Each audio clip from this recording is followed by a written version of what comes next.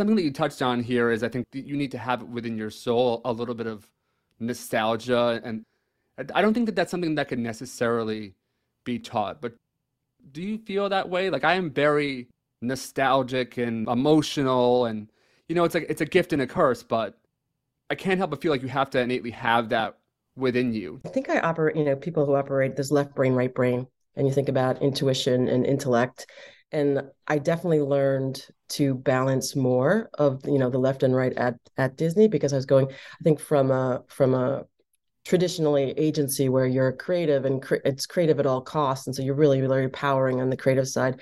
But coming over to Disney and leading that group was more of the business of creativity. So it wasn't just creative for creative sake, but you had to like drive business results.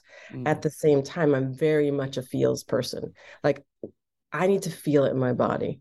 Make with an idea as a consumer, as a viewer, as an audience, or as a maker, like give me the feels. Make like if I feel an idea, I feel sometimes I'll feel it in my arms, in my legs, in the back of my neck, and I'm like, that there's something there because you just moved me on a human level. And that's ultimately what we want to do when we think about brand. Disney does live it, it's a very emotional brand. And the core of Disney is storytelling. And if you think about the history of storytelling, it's basically how we communicate on a human level. Go back, whether it's a visual on a wall, cave wall, or the audio sitting around a fire telling stories, or how we show it through film or single image photograph.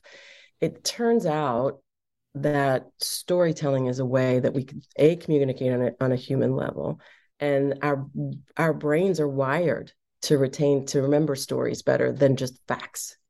And so it's you're not only engaging people to like listen and lean in and make them feel something, but you're helping them remember what the message that you're trying to share with them in a much more and it's funny when it turns out to be brain science as opposed to just the feels, nostalgia and the brand. I think I do both. Like I love how I grew up and the storytelling and the films and the experiences and my childhood and one of five and all was thrown into a big station wagon with music blasting.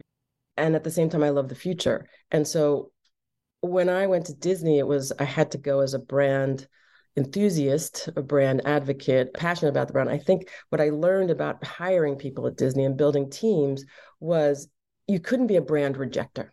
If you rejected the ultimate, what Disney does, and it's too saccharine or it's too artificial or all the other things, it's too whatever. Right. Um, you're not going to be able to tell the stories that move people.